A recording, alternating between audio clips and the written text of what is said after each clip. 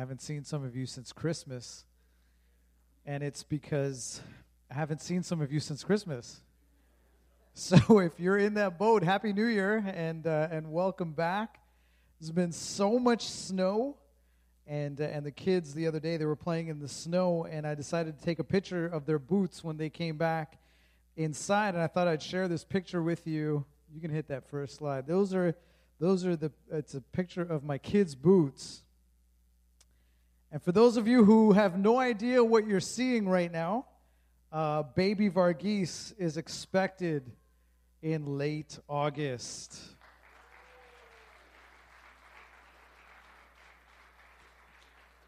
We decided to grow the kingdom a little differently. And just please pray for us. We're excited, we're nervous, and we need a lot of prayer during this time. You know, over the last few weeks, we've been talking about Nehemiah, and we've been challenged through the book of Nehemiah to rebuild our lives of faith and rebuild our lives of worship. And God has called us and challenged us to take courage and to recognize our unique positioning and to be prepared to use our positions for His honor, for His glory, and for His purposes. And you remember that this is a story of a people who come back together, finding this ruined city, and they decide to rebuild the walls of this city. And they begin first by rebuilding the foundations of the altar and the temple.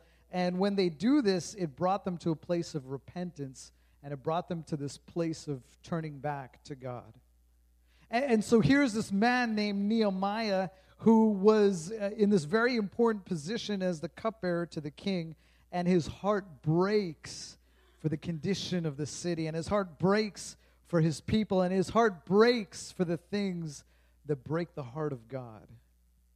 His heart was a heart that God was using in such a big way, and so he called all the people together, and he rallied all the people, and now he was leading the people in the face of terrible opposition, and here he is casting vision for this monumental task. Right, here he is casting vision for this task that seems unlikely, for this task that seems impossible in rebuilding this city that's lying in ruins. And so Nehemiah's vision wasn't just that these walls be built up, but he recognized that with the walls going up, there would be a new kind of city where faith would be the highest priority, where people would be one, and most importantly, where God would be worshipped again, and where God would be honored, and where God would be glorified. And the people, they hear the vision, and they jump on board the vision, and they were intent on making this vision become a reality in building this new kind of city. So if you have your Bibles, would you turn with me to Nehemiah chapter 5? Nehemiah chapter 5.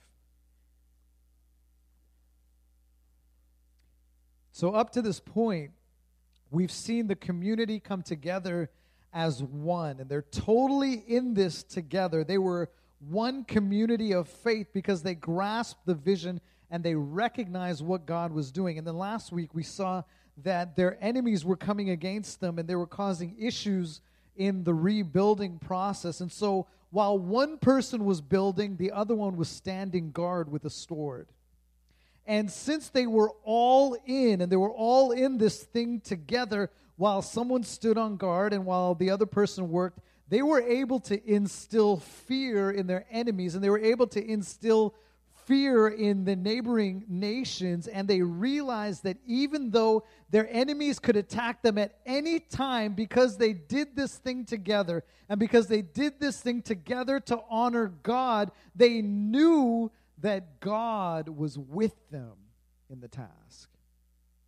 But now, as we begin chapter 5, Nehemiah faces this huge problem, right? As the physical walls are being rebuilt, the community was beginning to fall apart. Rather than the city being broken down, now the community was broken down. See, what's happening here is the people had been experiencing this famine now. The land was in a drought, and there's very little food to go around. And anyone who had food supplies, all of a sudden they started jacking up their prices. And all of these things all of a sudden created this formula for disaster. And this is where we pick up the story in Nehemiah 5, verse 1 onwards. Now, there was a great outcry of the people and their wives against their Jewish brothers. For there were those who said, "We, our sons and our daughters are many. Therefore, let us get grain that we may eat and live." There were others who said, "We are mortgaging our fields, our vineyards, and our houses that we might get grain because of the famine." There were others who said, "We have borrowed money for the king's tax on our fields and our vineyards. Now our flesh is like the flesh of our brothers, our children like their children. Now we are forcing our sons and our daughters to be slaves, and some of our daughters are forced into bondage already, and we are helpless because our fields and vineyards belong to others." See, there's this uprising that begins to happen where the poor, where the down and outers felt like they're being left behind, and they felt being as though they were being treated with injustice, and things weren't right with the people of Israel. And the people, they were in so much debt that they began selling off their children and mortgaging off their kids. I mean, just imagine that, where you're in such dire straits that if you had 3 or 4 kids, that the only way to feed the rest would be to sell one off. And this is what's happening here. And what made it even worse was that the Hebrew people were selling off their children to slavery to other Hebrew people. And so now in one voice, they see Nehemiah, their leader, and they're saying, "Aren't our sons as good as their sons? Aren't our daughters as good as their daughters?" And they couldn't understand how a Hebrew person could possibly do this to another. These are difficult times in Jerusalem. These are tough times for the people in Jerusalem. They're dealing with this great economic problem. They're dealing with some hard times, and they decided that they're going to take matters into their own hands, and now this place is just a mess. You know, it doesn't take long, especially when we hear these stories from Dr. Cody, it doesn't take long to realize that our world is full of injustice, isn't it? It doesn't take much to realize that this place we live in is broken. There is this ongoing tension with the haves and the have-nots, where the rich rule over the poor, and it seems like it's been like this all the time. And the state of the economy that Nehemiah is dealing with may sound like what you might be dealing with at home. There are some of you dealing with mortgages that you can't pay. Right? There are loans that some of you have, and you're having such a difficult time handling these loans. There's job loss in your family, and it feels like you may need to sell off one of your kids just to survive. I want to ask you this question this morning in dealing with all of this. How do you handle those tough times in your life? How do you cope with your financial burdens? How do you deal with loss in your life? Man, we can't even imagine the level of suffering and the level of grief and the level of heartache that some of these parents were feeling. How do you handle loss and suffering and grief in your life?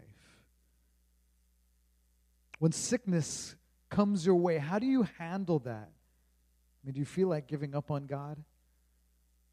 Do you find your own way out? Or do you put your trust in Jesus? I mean, are you putting your confidence in the one who can make a way out of no way? Are you believing in that miracle-working God? Do you believe that God is still in the business of caring for and rescuing his kids? I want to tell you that just because you ask Jesus into your heart and into your life, even though you live for him, it doesn't mean that things are going to be easy now. But the fact is that tough times are a part of life. When we find ourselves bearing financial burdens for the family, or we find ourselves in situations where sickness visits our home, and in New England, it snows. And when it snows in New England, it snows. And if life is good for you today, just hold on tight because tomorrow could be rough. And if most of us were really honest with ourselves, we would admit that during those hard times in our lives, sometimes we begin to question God, don't we? In our deepest, darkest hour, we say, God, where are you? Right? My husband or my wife just passed away. Why weren't you there? God, I'm having such a hard time paying the rent. God, where are you? God, I feel so lonely being the only Christian in my school. Where are you? God, do you really care about my situation? God, do you really, truly care about me? Well, we've all gone through these times in our lives, right, where we've wondered, God, where are you in my time of need? God, do you really care about the things that I'm going through? Do you really care about my debts? God, do you really care about my sickness? God, do you really care about my problems? Do you really care about the mess that I'm in right now? Do you really care about my kids who don't serve you anymore? Do you really care about this hurt and this pain and this cancer? God, don't you see what's going on with me? And if you find yourself in that boat today, I want to remind you what Jesus taught his disciples. He says this in Matthew chapter 10. Are not 2 sparrows sold for a penny? Yet not one of them will fall to the ground apart from the will of your Father. And even the very hairs of your head are all numbered, so don't be afraid. You are worth more than many sparrows. And so Jesus is telling us that none of us are ever out of the sight of God. Nothing ever happens to us that God is unaware of. In fact, not only does he know what's happening to you, but the amazing thing is that our God cares about the situation that you're in today. So this morning I want to tell you that you matter to God. Much more than you can ever imagine. You matter to him. He's interested in who you are. He is interested in what you are going through, even down to the mundane, nitty-gritty, boring parts of your life. And so Jesus is saying to you, and he's saying to me, because God is so personally involved in your life, don't be afraid. Don't be afraid. And don't be anxious, because God is watching over you at all times and in every situation. It may seem as though he's distant. It may seem as though he isn't present, but be encouraged today, because Jesus is intimately involved and concerned about every aspect of the things that you're dealing with today. And you know, it's sometimes in the time of our need that we look to him the most, isn't it? Sometimes it's in the time of our pain that we lean on him the most. Sometimes it's in the time of our suffering and in our grieving that we are most comforted by him. No matter what the situation you might be facing, we need to know in our heart of hearts that Jesus' promises says that he will never leave us and he will never, ever, ever forsake us. And so this morning, if you're hurting, God is here to heal you. And if you are suffering, God is here to comfort you. And this morning, if you are in some desperate need, talk to him, because he will prove himself to you to be Jehovah Jireh, your provider. Life might be complicated, and it might be difficult, and it might be rough, but we need to desperately be led by God. He is here today to listen to you in your joys. He loves to hear about your acclaims, and he is here today to listen to you in your deepest pains, and he is here today to listen to you in your times of loneliness, and he is here today to listen to you in your times of need. And all you have to do is say, Jesus, I need your help. Put your trust in him today. He knows everything about you. Because he knows you better than you know yourself, you have nothing to lose. Second thing that I want to talk to you about this morning, the people in Jerusalem, they're having this rough time in their lives. And it would have been easy for some of them to say, Nehemiah, what are you thinking, right? Why are we investing all of this time? Why are we investing all of this money? Why are we investing all of these resources into this wall when what we need is food? See, in the middle of this huge building project, in the middle of all of that, Nehemiah hears their need, and he gets really upset. He gets really angry, and let's read on in verse 6. And I was very angry when I heard their outcry and these words. And I consulted with myself and contended with the nobles and the rulers, and I said to them, you are exacting usury each from his brother. Therefore I held this great assembly against them. Right? The injustice that he's hearing about gets Nehemiah so angry. And he gets so angry, and he realizes that he can't just sit around doing nothing. He's got to do something about it. And so he calls all of the people together, and he literally demands that the rich people among them, that the powerful people among them, that these leaders would put a stop to this awful practice of abusing people in the time of their struggle and in the time of their troubles. And so I continued, what you are doing is not right.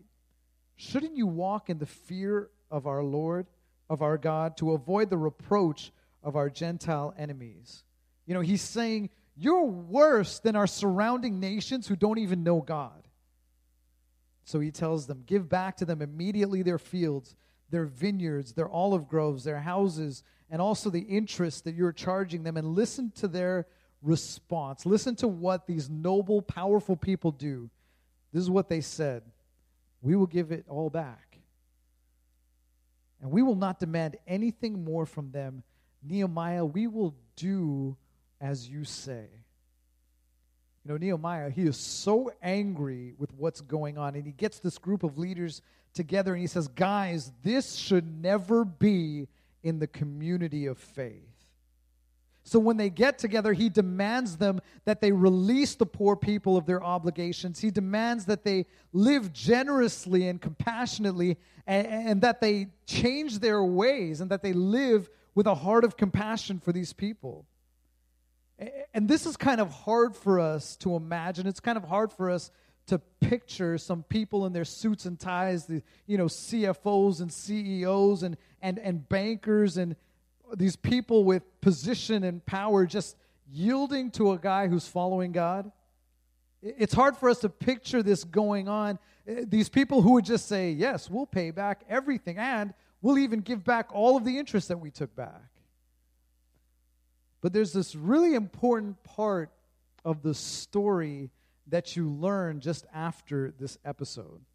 So Nehemiah has this really special kind of advantage here that other governors who had been in this place before, they never had this advantage. Nehemiah had something beyond the authority of the position that he carried as the governor. He had something that had taken him about 12 years to earn. He had something that gave him such great influence beyond his position as governor that when he faced this group of people that had taken unfair advantage of the situation, all of a sudden those people were shamed.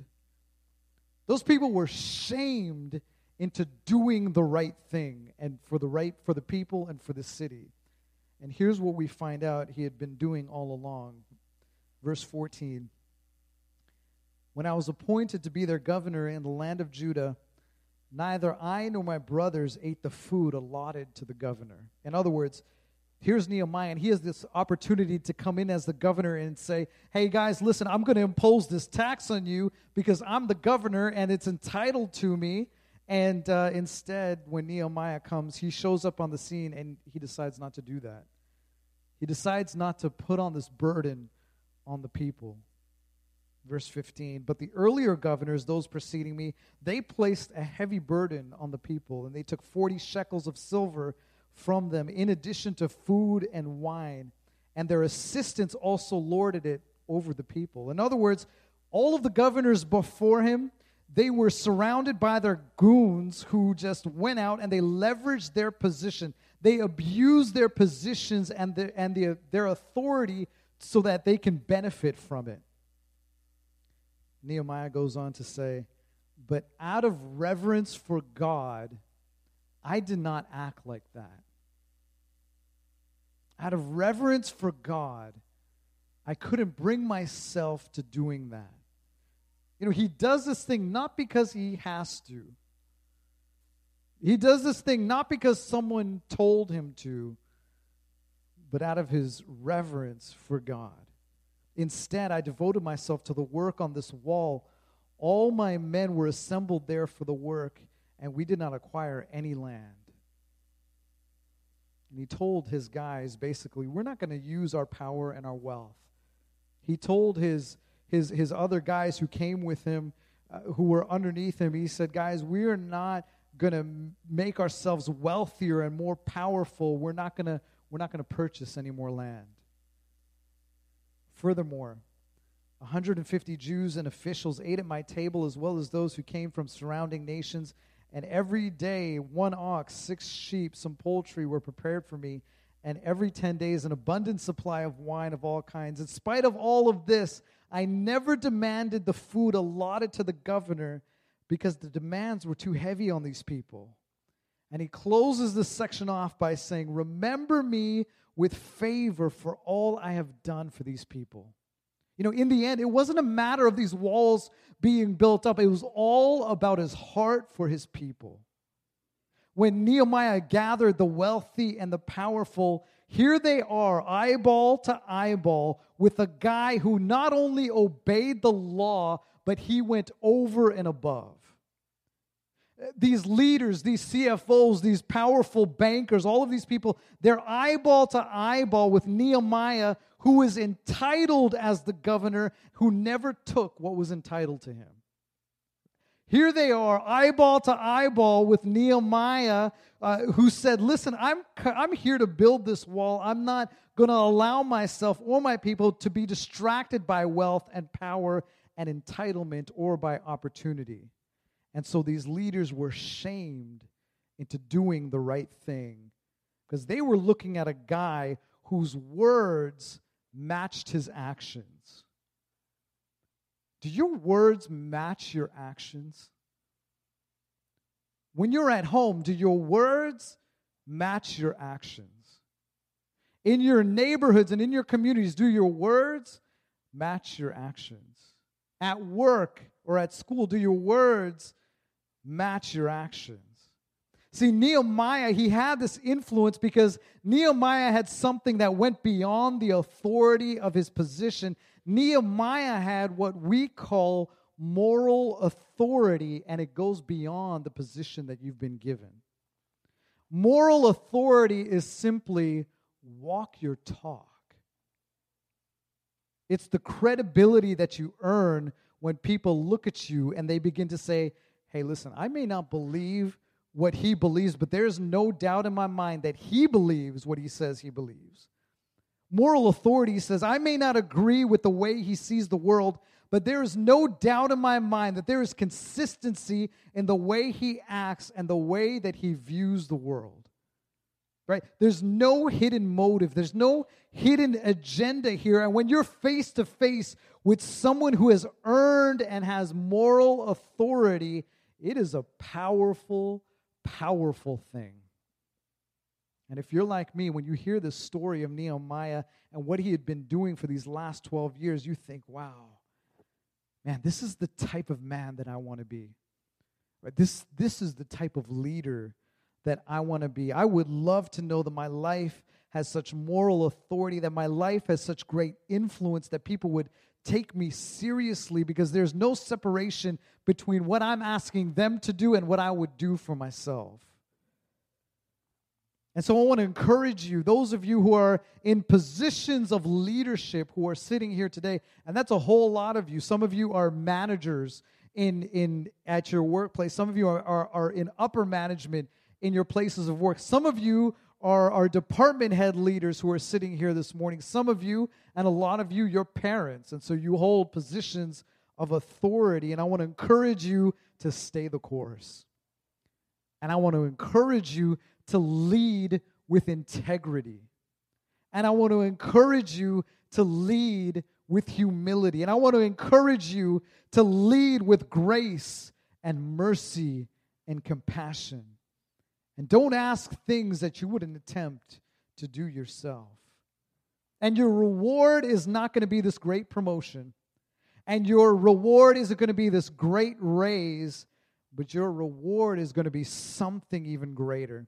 It's going to be something even better. For some of you, you are earning moral authority in your places of work. Some of you, you are earning moral authority in your neighborhoods and in your communities. Some of you, you are earning moral authority in your homes and because you walk your talk.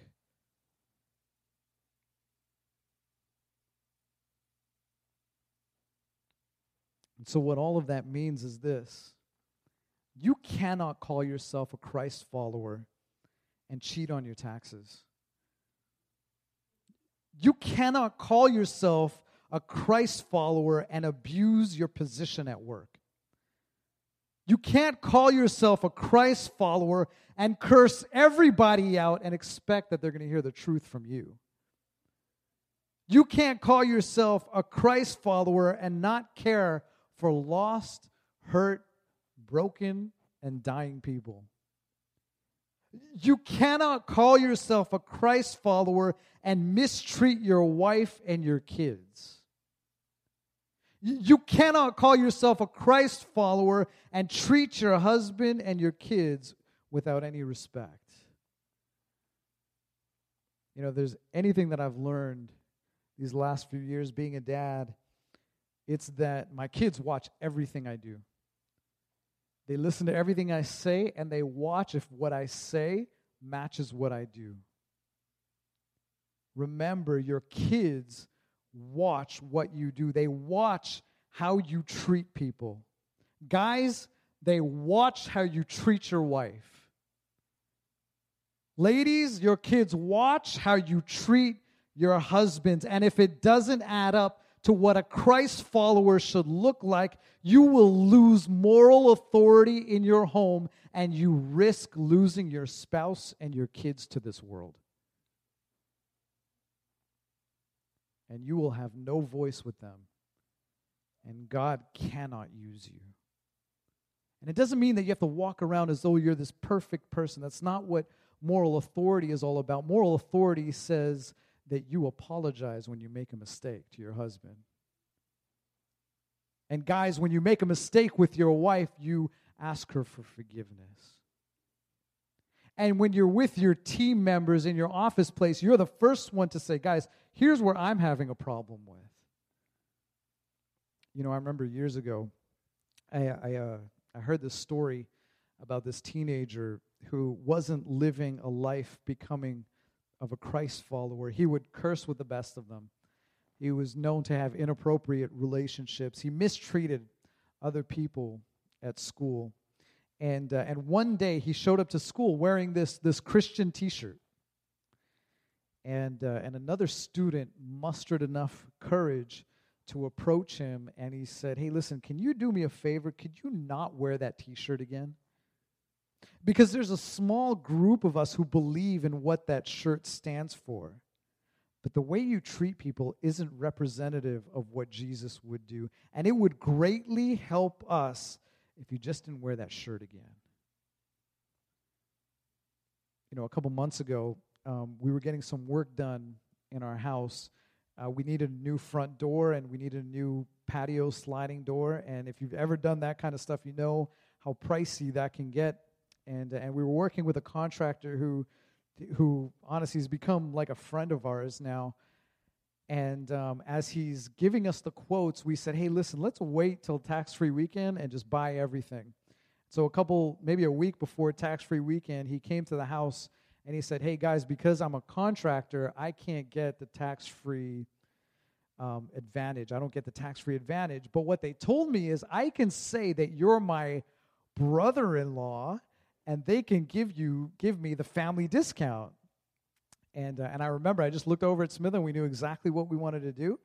And it took us a while to scrimp and save to get this job done. I looked at him. I said, "Hey, listen, I don't want you to lie. Let's just pay the tax." And his jaw dropped. Like, why? Why would you do that? Do you know how much money you can save? And it was written all over his face. Do you know how much money you can save? Do you know no one's ever going to find out? How is anyone going to ever prove this or find out? No one cares. But the shock factor itself was worth it. And later on, he came by and he did the work, and he called me up, and I said, "Hey, listen, we owe you some money for the completion of the job," because he came in, he finished the job, and we weren't home. And he said, "Hey, listen, Randy, you guys have been so great through this whole thing. Let's call it a wash." Are you leading with moral authority in your life? Are you leading your families with moral authority? Nehemiah, he's seen all of the other leaders, all of the other influential people. They were abusing their power, abusing their positions of authority, abusing their wealth, and he wasn't like that. And because he wasn't anything like them, and because he walked his talk, the people responded. And they realized that they're hurting their brothers and they're hurting their sisters, and they realize that they're destroying this community of faith. And so the people come around and they come to Nehemiah, and they make a promise to Nehemiah. They make a promise to the people. They make a promise to God that they would change their ways and care for one another. And Nehemiah asked the people to show compassion to others. That's all he asked them to do. Is he says, "Guys, listen, would you just show compassion to one another?" I want to ask you this last question today. Are there signs of compassion in your life? Would your checkbook show signs of compassion? Does your calendar show signs of compassion? If we ask your best friends to testify on your behalf, would there be evidence of compassion towards others? When you see the injustices being done to someone, what do you do? When you see other people suffering around you, what do you do? When you hear about the needs of others, what do you do? God uses people who see the need around them and who are willing to respond to it. God uses someone who sees the injustice around the world and they say, "What can I do to bring the light of Jesus to that? What can I do to bring the hope of God to the hurt of this world?" You and I, we are called to be the light of this world. We are called to be the city on a hill. We are called to have the heart of God that He can use. And the heart that God uses is one that sees the injustices of this world and does something about it, because you and I are called to love people back to life. Let's stand together this morning.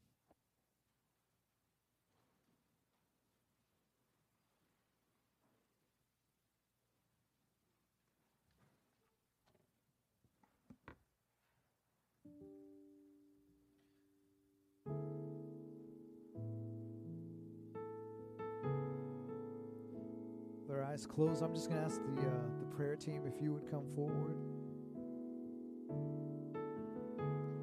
Prayer team, would you make yourself available here at the front?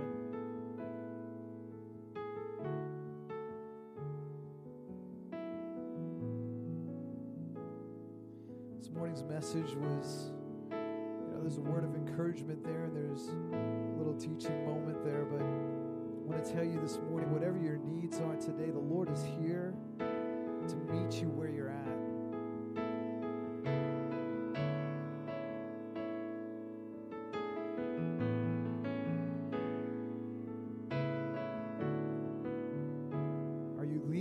house with moral authority. You're leading your lives with moral authority. Are there signs of compassion in your life?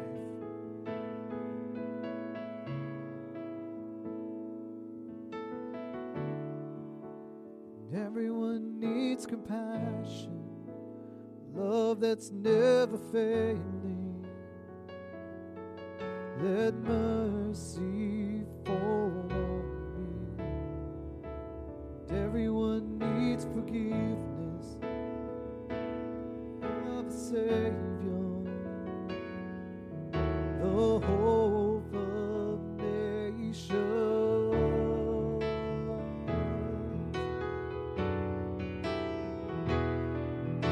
Savior, He can move the mountains. My God is mighty to save. He is mighty to save.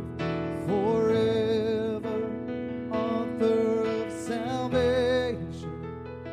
He rose and conquered the grave. Jesus conquered the grave. Savior, He can move the mountains. My God is mighty to save. He is mighty to save. Forever, author of salvation. He rose and conquered the grave.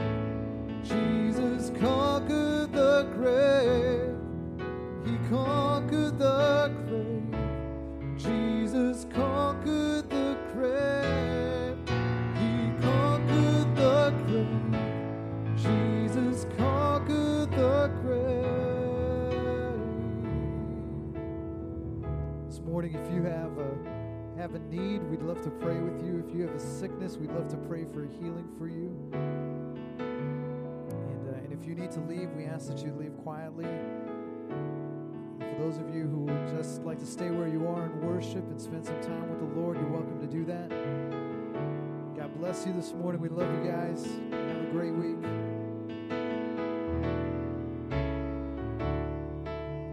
And everyone needs compassion, love that's never failing.